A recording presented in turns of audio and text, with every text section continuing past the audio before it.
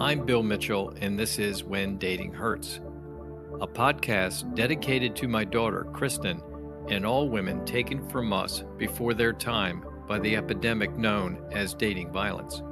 I will speak with authorities in domestic violence, law enforcement professionals, families of victims and survivors themselves. This is part one of an interview with Lisa Waldon. Lisa was mentioned in an earlier episode when I spoke with Detective Christine Holt. This episode comes with warnings. It is, I feel, the most challenging conversation the When Dating Hurts podcast has published to date. The content and descriptions will challenge anyone. But my conversation with Lisa stands as a powerful example of what can happen when someone ignores all warning signs and becomes trapped by a serial abuser. If you feel this interview is too much for you emotionally, I suggest you shut it off and put your mind someplace else. If you stay with this, you will see just how bad things can get when an innocent woman falls prey to a manipulative, unfeeling monster. Here is part one of our interview with Lisa Waldon. So, Lisa, I know a fair amount about your story, but not in the depth I think we'll talk about today. A big welcome to you, and thank you so much for coming forth and wanting to tell your story. Thank you for giving me the opportunity to share my story in hopes that maybe I can help other women to get out of a situation that they don't think it's possible to get out of. Yes, that's very unselfish and generous of you. Thank you. So I think it makes a lot of sense maybe to kind of give us an idea of what were you doing before you met up with this fellow. Now, I think you met up with him in high school. Is that correct? I knew him in high school, but we didn't reconnect till after I was out of high school. So before he came along, what was going on, and was life like with your family? And Life with family was great. We spent lots of time together because I'm all about family. Family is my number one. I was in college. I was going to school to be a journalist. Wow, that's great. Financial issues kind of got in the way, so I ended up dropping out of school before I finished. And I moved in with my aunt, and she went over to a friend of hers house. That's actually where I met Josh. So I just spent a lot of time with my aunt is really what I did because that's all I had to do at the time. But I mean, I spent time with family. Family, there was a mom and dad at home, and Oh yes, mom, dad, and then I have 10 sisters and 5 brothers. Some were adopted, and I was adopted. So my mom and dad also had kids of their own when they adopted us. They adopted my family of 5 and then another family of 5. how many people does that add up to? All the brothers and sisters and parents. I might get 17 or more. 16 kids and 2 parents. Well, that definitely sets a record on this podcast for numbers of people. So you are living, I guess, at the aunt's place. Is this right, when you meet this guy? Yes. So had you dated before you met him? When I was in high school, I wasn't one to date. And my mom pushed me to go out on dates and pushed me to go out with friends. And I didn't want to. I was all about schoolwork. I wanted to do my work. I didn't care about anything else. So my first date was in college. And I didn't have much luck with the men I chose to date, or the boys, should I say. So it's like one date and that's it? Yeah, pretty much. Was that your idea to call it off, or it just didn't click for you? One of them wanted to hook up with my sister, so that didn't work out. And one of them just turned out to be really weird. And in your opinion, what is weird? He was just a very unique person and interested in a lot of things that I could care less about. Can you tell us any more, or you don't want to? Let's just leave it at that. Okay. So how does Josh come into the picture? My aunt wanted to go see a friend of hers. She asked me if I wanted to go with her, and I'm like, yeah, sure. So we go over there, and I'm just sitting there talking to her, and she's like, oh, I got somebody you got to meet, my aunt's friend. She hollers out her back door. Where her trailer is, there's a trailer right in front of hers. And so she hollers, Josh, come here. Well, next thing you know, here comes Josh. And he comes in the house, and she's like, oh, hey, this is Josh, And of course, I knew him, but I didn't know him well. Like, I'd gone to school with him, but we weren't on a personal level with each other. Yes. But, of course, he came in, and I thought he was a good-looking guy, And I thought, well, this guy's never going to give me the time of day.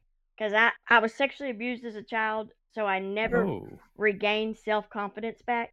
And so I honestly thought I didn't stand a chance with this guy. But I think he also saw me as an easy target in some ways. that seems to be the case in many of these that they figure out this is somebody they can really work with. They kind of get their way with. Yes. They learn what they can use against you. And in this case, what do you think he used? My family and my lack of self confidence and self worth. How did he use your family against you? He took them away from me. So the isolation thing. Yes. I see. In what way did he do that? He basically, like, the first few months we were together, he would go over there with me and see them. And that worked out okay. My parents, every time we'd come over, would call me and say, look, we don't, something about him we don't like, can't put our fingers on it, but he's not the right person for you. Of course, I'm 17 and I'm like, whatever, mom and dad. I know what I want.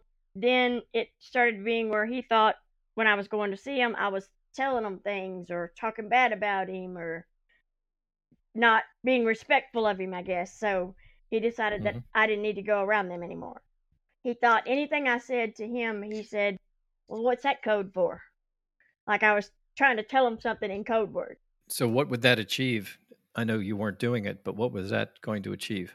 I honestly don't know. I guess he thought maybe I was trying to get away from him before we ever really got into a full blown relationship. Because, he showed jealous tendencies right off. Okay. You had to kind of keep proving yourself, and the best way to prove yourself is keep them out of the picture. Yes. You were still in the dating stages when he is kind of playing these mind games with you. And you're still in college at that moment, or did you come out of college by that time? I had dropped out probably, it was about 6 months before he and I met again. I didn't meet him again till after I dropped out of college, since high school. And in high school, he's just like another guy there that you had seen. Yeah. Yeah, just a student there, but I didn't really interact with. Yeah. When you and he kind of become a bit of an item, what's that like? I mean, it must be okay at times, or otherwise you'd be out of there. The day that I met him was his brother's birthday.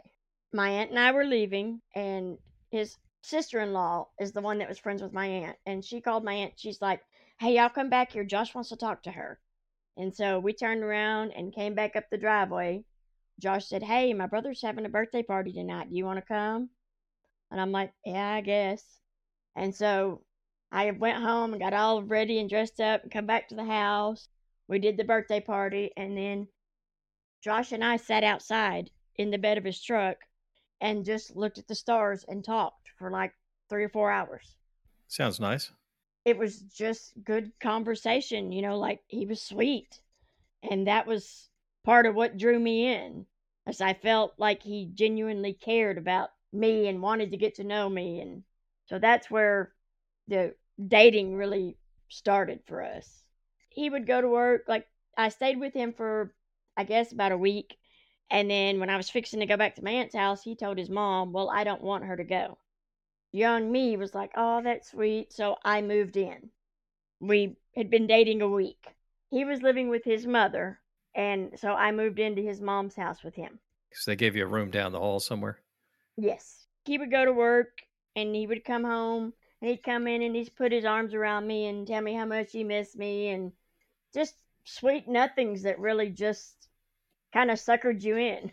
And then, he'd bring flowers or he'd plan these little excursions, like we'd go to the casinos one night or just do stuff together. But it was just sweet things that he took the time out to do for me. And that's really what drew me into him, because I'd never had anybody treat me like that or do anything like that for me. How long would you say he was the nice version of himself before you started to see parts that weren't so nice? 3 months. So would you say it was a pretty steady 3 months of good positive behavior without any breaks? Yes. So he kept that going for 90 days or more. What would you say some of the first things that happened that maybe made you think this isn't going to be so great? I had a storage building in a little town called Grant Saline, and I had to go get all of my stuff out of it because I couldn't pay the fee that month. I had a hope chest that my mom bought me for graduation, I think it was. It was full of my photo albums of brothers and sisters, my senior book, senior photo album. We brought all that back to the house, and I'm going through it. I'm showing him, this is my brother, and he's like, no, it's not. You're lying. That's like your ex boyfriend or something. And I'm like, no, this is my family. And then my senior book had a picture of me and the guy that I went to senior prom with, who was just a friend. He didn't like that. So he grabbed all of my pictures, family ones and not, and started ripping them up. Oh, no. And then he threw them in a trash bag. And we drove down the road. There was a creek up the road. And he drove down the road and threw the bag in the creek. All of my pictures of my family and just memories that I had. And then he came back, and because I wouldn't tell him what he wanted to hear, that those were all boyfriends and not brothers or anything, he took a hammer to my hope chest and tore it up. And that was my first sign that something wasn't right. But when you're 17, you're kind of stupid, so How did he talk his way out of that one? he played the, well, I'm just kind of jealous, and I don't mean to be that way. Maybe I'm too jealous, and I just really love you, and that sweet talking that you just thought, well, he just had a moment. That's quite a moment. Yes, it is. It's not like you can retrieve all those things and put them back in the hope chest, which is now in pieces all over the place. Your memories, all those things, your past just kind of went down the river, literally. Yes, it was heartbreaking. But, when you're 17 and you think you're in love, there's certain things that you'll just overlook or you'll make an excuse for. Like, maybe I was wrong. Maybe I shouldn't have had that stuff. And then when you've been abused as a child, although it was just sexually, it warps your thoughts on love and how relationships should work. And those connections you don't know what they're supposed to be like. When you were abused as a child, can you give us at least a general idea? My biological mom was living with a man, and he was the dad to my two younger sisters and younger brother. He was assaulting me at, I want to say I was 6, my sister Desi was 5, and then my younger sister Kara was 3. He was assaulting all 3 of us. You mean sexually assaulting? Yes. That is so awful. How did they come through all of that, do you think? I think we've really recovered well. I mean, there are lingering effects of that are always there with you. It changes you as a person, even at a young age. Now, my younger sister, she was 3 at the time. I really think because she was so young, she's been able to put more of it behind her than my sister Desi and I, because we were a little older and remember a little more. Mhm. But I think all in all, we've really handled it well. Did anything become of him for doing this? Did he get in some kind of legal trouble? The school found out, they noticed signs of us acting different. Like, I guess they tell teachers to watch for this stuff. And so they noticed we were kind of acting out or acting different. One day, CPS came to the school and they called us all out of class. They launched an investigation, and he ended up going to prison for, I think, 20 years. And he had three assault charges for us. And it turned out he was also assaulting my aunt, who was only like, I think, 17 at the time. So he had a charge for her also. Was your mother aware of any of that? She swore she wasn't, but I'm pretty sure she was, because when he would abuse us, she always took my brothers and left the house. She got out of there. It was just kind of suspicious. I mean, maybe she didn't know, but it just made it look suspicious. Do you have anything to do with her, your biological mother? I didn't for a long time. 2 years ago, she passed with uterine cancer. Oh, sorry. And for about the year prior to that, I decided to reach out and try to connect with her and give her the benefit of the doubt and see if we could have a relationship. And we started to have one. It just wasn't like 100%. Mhm. But I felt like I had to do that. I'm glad that I did, because I think had I not reached out and tried to reconnect with her when she passed, I would have been angry with myself. So it's definitely something I'm glad that I did. Yeah, it's a form of closure. Yes.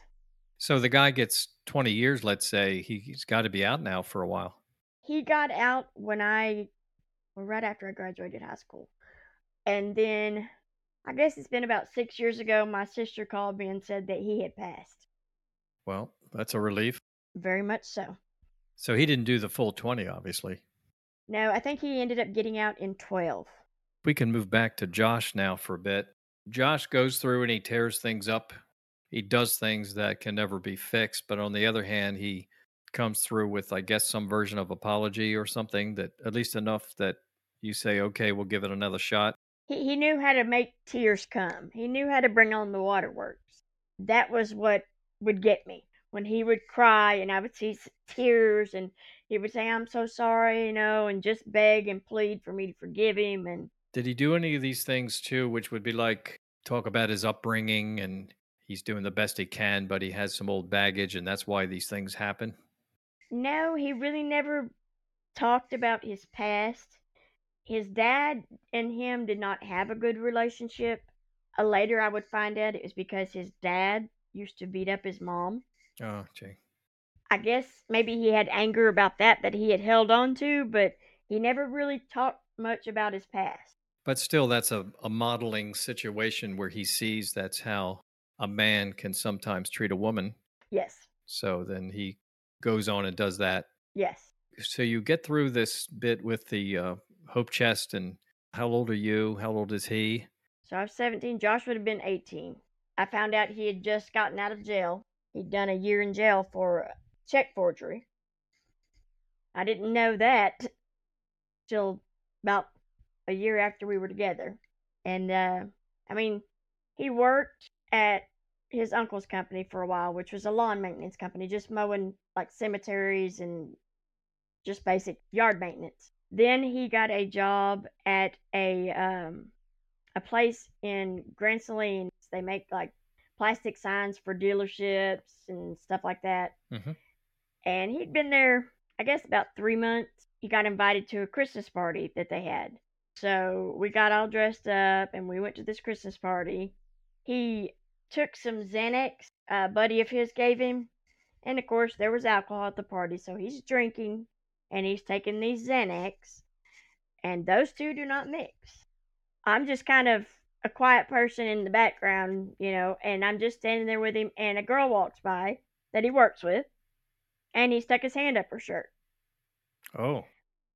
And of course, I'm only 18 years old at the time, so I'm just like, oh my God, what just happened? How did the girl react? Oh, she just laughed and went on. Oh, Of course, my instinct was I was hurt. sure you were. And so I started crying and I walked off and I went in the bathroom and I can't believe what just happened. And so I'm crying, and of course, there's women coming in there like, "Oh, honey, are you okay? Are you okay?" I'm like, "I'm fine." Well, the next thing you know, somebody went out and told Josh. Mm. So then in comes Josh into the bathroom. And he said, grabbed my hand and squeezed as tight as he could. And he said, "You better dry it up." He said, "You better come out here and act normal." So I'm like, okay. And I just kind of did my best to clean my face and walk back out with him. But that set the tone for the whole rest of the night. And so what else happened that night? He kept kind of doing stupid things, like saying things that were ugly to me or just disrespecting me. His friends kept asking me, "Are you okay? Are you okay?" And I'm like, "I'm fine, I'm fine." Well, then Josh progressed to spitting in my face. He would sit me down next to him and he would just squeeze my hand the whole time we were sitting there, and he'd just keep telling me, "If anybody asks you anything, you better just say you're fine." His friends even started saying, "Man, look, stop, she didn't do anything." He finally got fed up with listening to everybody and he said, "We're leaving." And so we walked out of the golf course here in Mineola, is where his Christmas party was at. So we walk out, and as we're walking from the building to where we parked at, the whole way he is punching me, kicking me, telling me what a low down piece of dirt I am and how worthless I am. It was the longest walk. It was probably 500 feet from the building to where we're at, but it felt like miles. Yeah, I guess so. And we get in the truck finally, and all the way from Mineola to Ben Wheeler, which is about 20-25 minute drive, he hits me the whole way home. in the face, the ribs, the arms, anywhere he can swing at. He's driving and hit me with the other hand. And so we get to his house and he says, "Stay in the truck. I'll go and talk to mom." So I'm like, okay. So he goes in and tells his mom, "Hey, here's what happened. I beat her up and what do I do?" And so his mom comes out and she just takes one look at me and she's like, "Oh my God." And I get in the house. He has me cover up my face, go in the house. And this is probably 4 days before Christmas Day. And so they've got all this stuff planned for people to come to the house for Christmas, and I can't be seen. I looked, I mean, my eyes were both purple, Oh, my cheeks were purple, all the way down both sides was purple and bruised. oh, My hands, I think, were bruised too. He wants me to be a part of this Christmas, but I'm not going in there looking like I look. And so he goes and talks to his mom, and she says, "Well, let me get my makeup." And so she comes in and proceeds to try to cover up my bruises. oh, is this like Christmas Day she's doing this? Yes. And Okay. I'm just in shock that she's even doing this. I mean, Just going along with it and trying to, why, when this happened, didn't you say, "Look, she's got to go? This is not okay. She's got to leave." But no, she covered up for her child. yes, it's trying to make it okay somehow. Yes. That's amazing. It made me feel like I wasn't the first one. Like, we've been through this before. Like, she knew the steps to take. Plus, she had probably had to do it for herself. Oh, yes, definitely. So, how did Christmas Day go with people coming? Did they look at you like, what's up? Well, Christmas Day, once she did that, she couldn't cover up much. I mean, when I say there were bruises, there were bruises. Josh decided that I should just stay in our bedroom. I did my Christmas in our bedroom by myself. About 3 days later, we had a Christmas party at his Meemaw's. And when we went over there, I had healed up somewhat. Some of it wasn't as bold. So we were able to cover that up and go to the party. But Josh made me carry makeup with me. He made me go in the bathroom every probably 30 minutes to make sure everything was still covered. And he made sure that nobody ever knew what was under all that makeup. But there again, when this incident happened, that next morning, he comes in, he's just crying, got them tears, and he's like, "I understand if you want to leave. I understand. I'll take you home. I'll take, but I don't want you to go." And I just took those pills and then I drank. And so my young self again said, "Well, he took those pills and he drank and he didn't mean to do it. So I'll just stay." So I stayed yet again. That's the question everybody asks when they hear any of these stories is why do people stay? They can't believe that you didn't just kind of get your suitcase and head out. But there are reasons. There are real reasons. And, maybe somewhere in your mind you think, I haven't had a lot of luck with guys and I hope this works out. I hope he behaves himself. I want this to work out. I want it to get better. So you're just hanging in there. You're thinking maybe this was just a bad moment. That's what I thought. I thought he took these pills and he drank and he wasn't himself. That made him into somebody else. This isn't the man that I know. And that's how I made an excuse for him. So you survive Christmas, and is he well behaved for a period of time? How would you describe the months after that? He would go sometimes 2 or 3 months and everything would be smooth as butter. And then it would be like the switch would flip. And it could be something as simple as he thought I was messing around with his stepdad, or he was afraid I would. When he was at work, I wasn't allowed out of our bedroom. Like, I had to stay in that bedroom. I had to ask his sister to bring me food. And this is early in our relationship. But I thought it was just a jealousy thing, and I'll just, if that makes him happy, then I'll respect that. Eventually, anything and everything I did to him was wrong. If I put on shorts, I was wrong. They were too showy, too provocative. I didn't need to wear those. Tank tops, couldn't wear tank tops. I was allowed to wear t-shirts and I was allowed to wear jeans. That's it. His thing was that he didn't want you to be attractive to other guys. That's kind of it, right? His jealousy issue again. Yes, he didn't want me to fix up whatsoever. So how long do you two go with this before you get married? It was 2005 when we got married. So it was 2 years, and it was good when it was good, and then it was bad when it was bad. But June 14th of 2005, and that was 5 months after my oldest daughter was born. And how did you steer your way through all the, I guess, getting a gown and where are we going to have a reception? How's that going to work? Was that fairly smooth or was that bumpy? Well, here's the interesting thing. We had my daughter. I was working at a company in Tyler, and he came and picked me up one day for lunch. He said, "Let's go get married." I'm like, "Okay." So he never asked me. He bought a ring and he put it on my finger. And then he got the marriage certificate. He took me with him to get it, and he picked me up for lunch. We drove to the local JP, got married in my scrubs that I wore to work, and he brought me back to work. That was our wedding day During lunchtime. during lunchtime. How'd that make you feel? Not worth a darn. You said the local JP. What is that? The justice of the peace. Oh, okay. What'd you think of the ring? I mean, it was a pretty ring. But down the road, he ended up flushing it down the toilet. This guy is tough on belongings. He very much so. He likes to put them in water. So you get the 1 hour wedding. Later that day, you were back at the house with the mom, I guess, right? Yes. What comes next?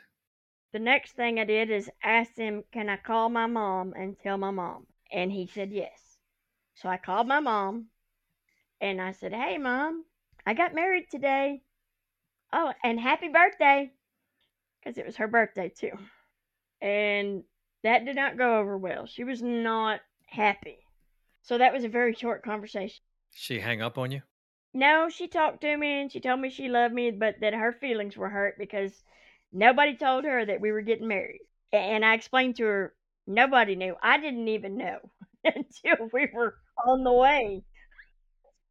So it's not like we planned this big ordeal. We just ran over and did it. I really believe the only reason he wanted to marry me when he did is so that when tax time came, we were married and he could claim my income and our daughter. Yeah. A lovely fellow. I mean, he might have made stupid choices, but he was kind of smart in some things. So here you're married, you have a daughter. At some point, do you go get your own place to live or? When my oldest daughter was first born, we were living with his mom in Tyler, and then we got an apartment a couple miles from where his mom lived at, and that's where we stayed. Then he started using methamphetamine and taking pills, and he moved a girl into our apartment and moved me and my daughter out. Oh, So we went to stay with his mother while he had her in my apartment. that's different. That was while I was pregnant.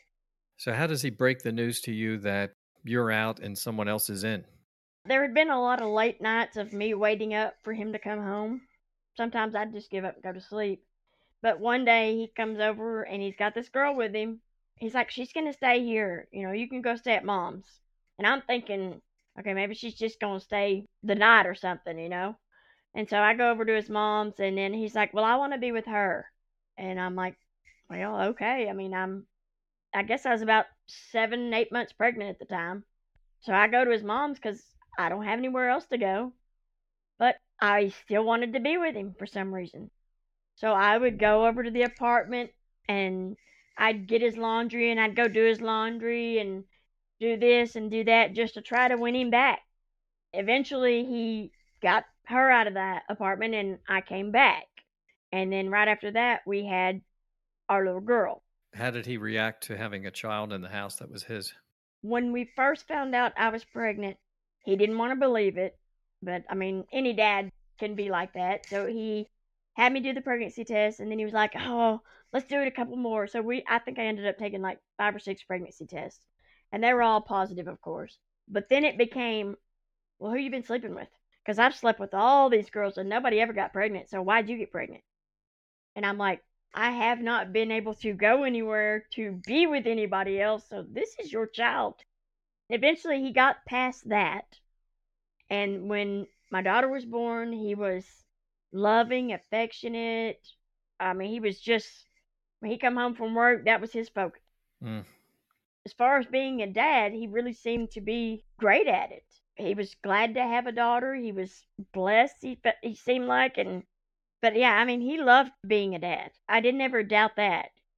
Now we still had our fights about anything and everything, looking at him wrong, making the wrong statement, but he never took it out on her. So, how much peace is there for a period of time? About the first 6 months of her life, it was relatively smooth and small arguments, but not like full blown nightmarish arguments. I ended up going back to work. He wasn't working at the time, so he took care of her. Of course, me going back to work, it was how many guys did you talk to at work? How many guys do you work with? That was his focus, is worried about me talking to other men. And so working was like my getaway, but it was also the biggest nightmare for me. But it got to where, like, if I was at work, I could sense when we were going to have an argument. I would get upset at my stomach. I would get sick. And I knew when I got home, there was something that he was going to be flipping out about. And almost every time it happened. Even if I was honest with him and answered something like, "Oh, did you talk to so and so?" and I'd say no, sometimes he would get so mad that he would stay with me until I told him what he wanted to hear. And sometimes I just give him what he wanted to hear because that's the only way he would finally get off of me and just leave me alone. We ended up moving out of the apartment and we moved back in with his mom briefly. And then we got a mobile home. We rented a mobile home, moved there. And that's when I found out I was pregnant with child number 2. She was a little girl. And while we were living at the house the mobile home, he really got worse as far as the way he acted and his craziness. He had gotten a job for a electrical company and they would go out of town for sometimes for like a week and do jobs. So when he come home, it was, "Who'd you talk to? What's this number on the phone?" You know, anything he could accuse me of.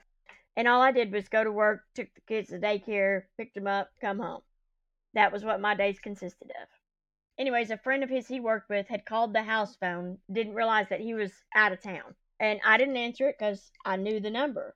When he got home, he was looking through the phone and he said, "Who is this?" I'm like, "I don't know. I don't answer that phone unless it's your mom or you."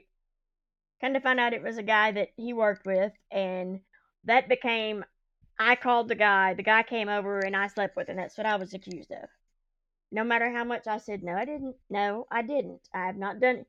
He got mad one night and he was hung up on that and he pinned me down on the floor. The girls were already in bed. He had a hatchet and a pipe wrench in his hand. And he took the hatchet and put it right at the middle of my skull and held the pipe wrench up. And he said, "If you don't tell me what I want to hear, I'll crack your skull open." Oh my God.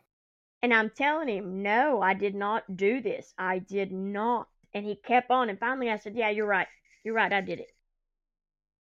By the grace of God, he put the hatchet down and got up off of me. And that was hard to even say that I did it when I didn't, but I knew it was the only way to stop him. Could have been the last thing you ever said in your life. Yes, and then my girls wouldn't have had their mother. And in matter of fact, when I was pregnant with Autumn, before I went into labor, Josh and I had a fight, and he put a knife to my stomach and threatened to cut her out. That's how I went into labor. That pushed me into labor. Big, big trauma. So I'm every day trying to figure out how can I get out of here? I mean, how? And then it's like every time we would have an argument or a fight like that, it would be, "Well, if you ever leave me, I'll find your family and I'll kill them." In my mind too, I'm thinking, well, if he's doing this to me, what's to stop him from doing this to anybody else? And so I was terrified at the idea of leaving him. And his mom did come over to the house one day, and I told her, I said, I've got to get out of here. I've got to get away from him. And she offered to help me get away, but when it came down to it, I was scared of what he would do, and I backed out. And he always told me too, he said, "If you call the cops, before the cops ever come through these doors, I'll have slit your throat and the kids' throats." I think he was angry about what his dad had done to his mom, but I don't really know how to pinpoint what made him the way that he is. I never could fully understand that. Well, and he was using methamphetamine off and on. I'm sure that I understand that that makes you kind of, I don't want to say schizophrenic, it makes you paranoid. Kind of when you go days without sleeping, it makes you angry. I think all of that played factors into. You have your second daughter, and is there peace in the land after she comes in for a while? With her, the peace probably only lasted about a month. It just got to where daily, no matter what I did, if I didn't have the house clean enough, then I would get chewed on or I would get beat up. If I didn't have his shower clothes ready when he got home and his towels laid out and his clothes for after the shower, everything all laid out, then must have been doing something. I must have been up to no good. The girls, he never really hollered or did anything in front of them for a while. Usually they were in the bedroom or he would go and turn the TV up so they couldn't really hear. So they didn't get exposed to anything much until the latter part of our relationship. I think most of his problem was just he was paranoid about anything and everything. Like he'd think he'd hear a noise outside and it would be me. I had somebody over there and they were trying to get out.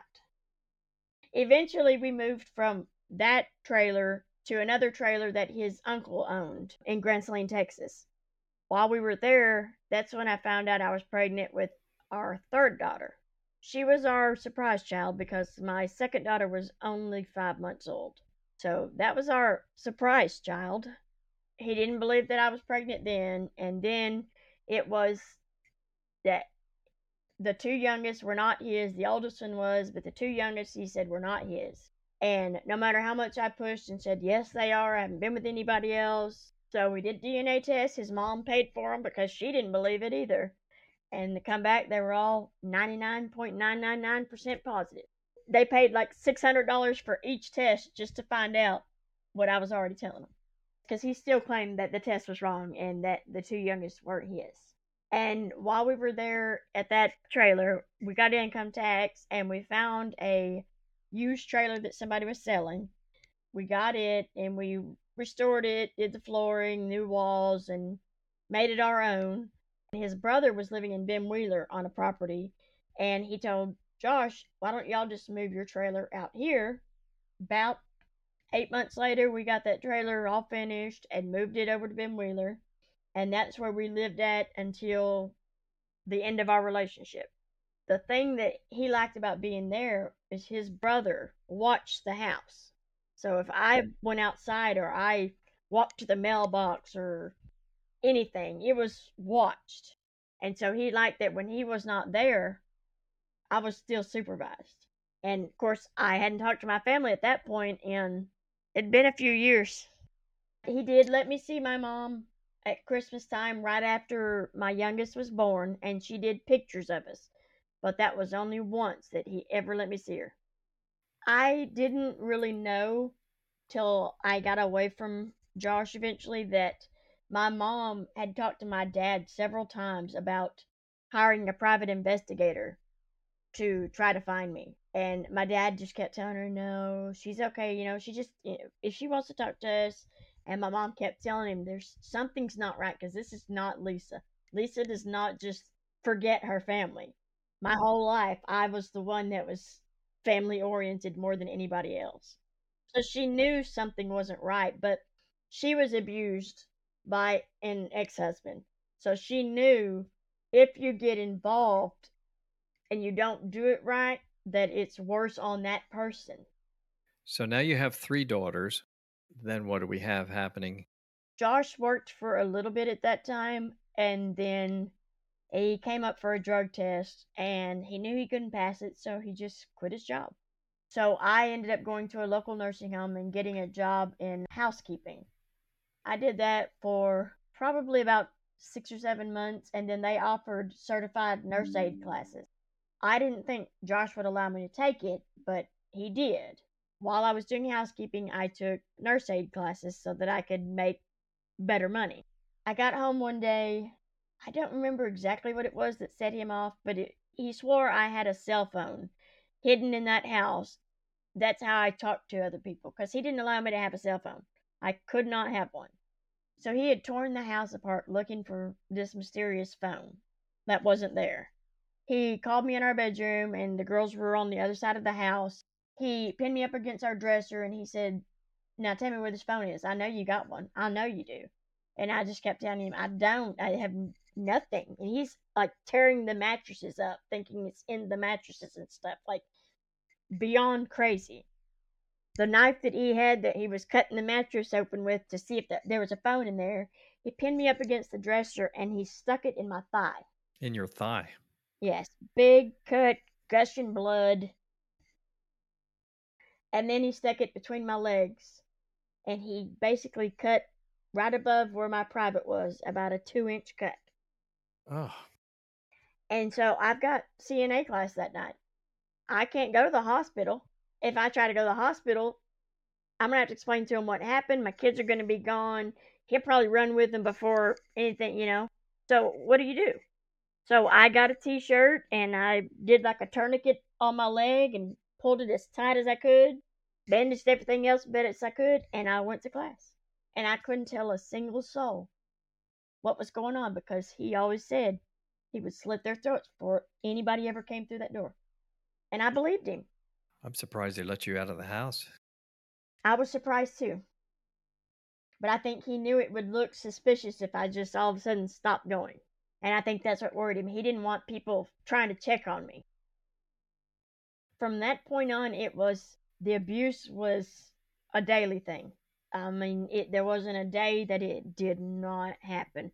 And when he stabbed me, when I got home from work, he called his sister-in-law. Of course, they're on the same property as us, and said, "Hey, she's got this cut. I need it cleaned up. We need it bandaged." And so I go up there to her house. I'm in the bathtub, and she's trying to clean up this cut. And she said, "Well, I'm not going to call the police because I don't want Josh to go to jail." And I'm like, "So you're just going to be part of the conspiracy to cover this up?" I mean, that whole family had some problems. So we got that bandaged up, and he still would never let me go to the hospital. I kept working, I kept going to my classes and doing the best that I could. But at that point, he was so paranoid. He was using again, and I knew he was because I found a recipe for methamphetamine in my house. So I knew he was using, and I'm surprised I never paid for this, but when I found that recipe, I ripped it up and I flushed it down the toilet. And he never asked about it, so he must have thought he lost it. Because I waited for that. I thought, I'm going to pay for this when he realizes that recipe's gone. So you got a daily deal with this guy. How long does that go on? We moved to Ben Wheeler, I believe it was 2010. So from 2010 to when I left in 2012, it was a nightmare of a roller coaster. I mean, he would come home from being out with his buddies or whatever and say, "I didn't have all the laundry done. Why is the laundry not done? Get in there and get it done." And if I'm not moving fast enough, he had a metal baseball bat. And I can't tell you how many times while I'm trying to wash these clothes, I'd get hit in the head, the back, Oh, no. anywhere he could hit me at. And then our master bedroom, the bathroom in there, he turned it into like a tool shop thing instead of a bathroom. So he had all his tools in there, and he put 3 locks on the doors. So you couldn't get in, like you had to have a key, then there was a deadbolt, and then there was like a coded lock. You had to put in a code to get in. And so when he'd come home from wherever he was at, that's where he would go. And I would get the girls to sleep or finish doing what I'm doing. And then he'd come out of there, and I know he was back there smoking meth. I saw the light bulbs and the glass pipes, and I know what he was doing in there. He would come out, and maybe the dishes were still in the sink, and then he'd grab me by my hair and he'd drag me back there. He'd put me in that bathroom and lock it up. He would proceed to do whatever he wanted to me, beat me up. I can't tell you how many times he would choke me out until I'm laying on the floor, and when I come to, I'm just like gasping for air, and he'd just laugh and he'd say, "You look like a fish out of water. Don't you feel stupid?" And then, I would never know. Have I been out for 5 minutes? Have I been out for an hour? He'd say, get up, get that blood off you or whatever if I was bleeding. And he'd say, you better go check on your kids. They've been in there for a while now. So I'd clean myself up, or I'd try to. Like if he made me bleed and it kept bleeding, each time that I couldn't make it stop, he'd hit me again. So eventually I would manage to get it to stop and I would be able to go check on my children. Did you ever get to the place where you thought, I got to kill this guy before he kills me? Many, many, many times that crossed my mind. What do you think stopped you? Because I was afraid if I did, I would go to jail and then my girls would have nobody. Or I was afraid if I tried, I wouldn't succeed and then me and the girls were goners. At one point, he got a gun from a friend, like he paid cash for it because he was a felon. He couldn't own a firearm. He come home one day with this gun, little bitty handgun. I don't know much about guns, so I can't tell you what kind of gun this thing was. But he would get paranoid at night if he even heard a sound. I mean, it could be an animal, it could be a creaking noise from the house.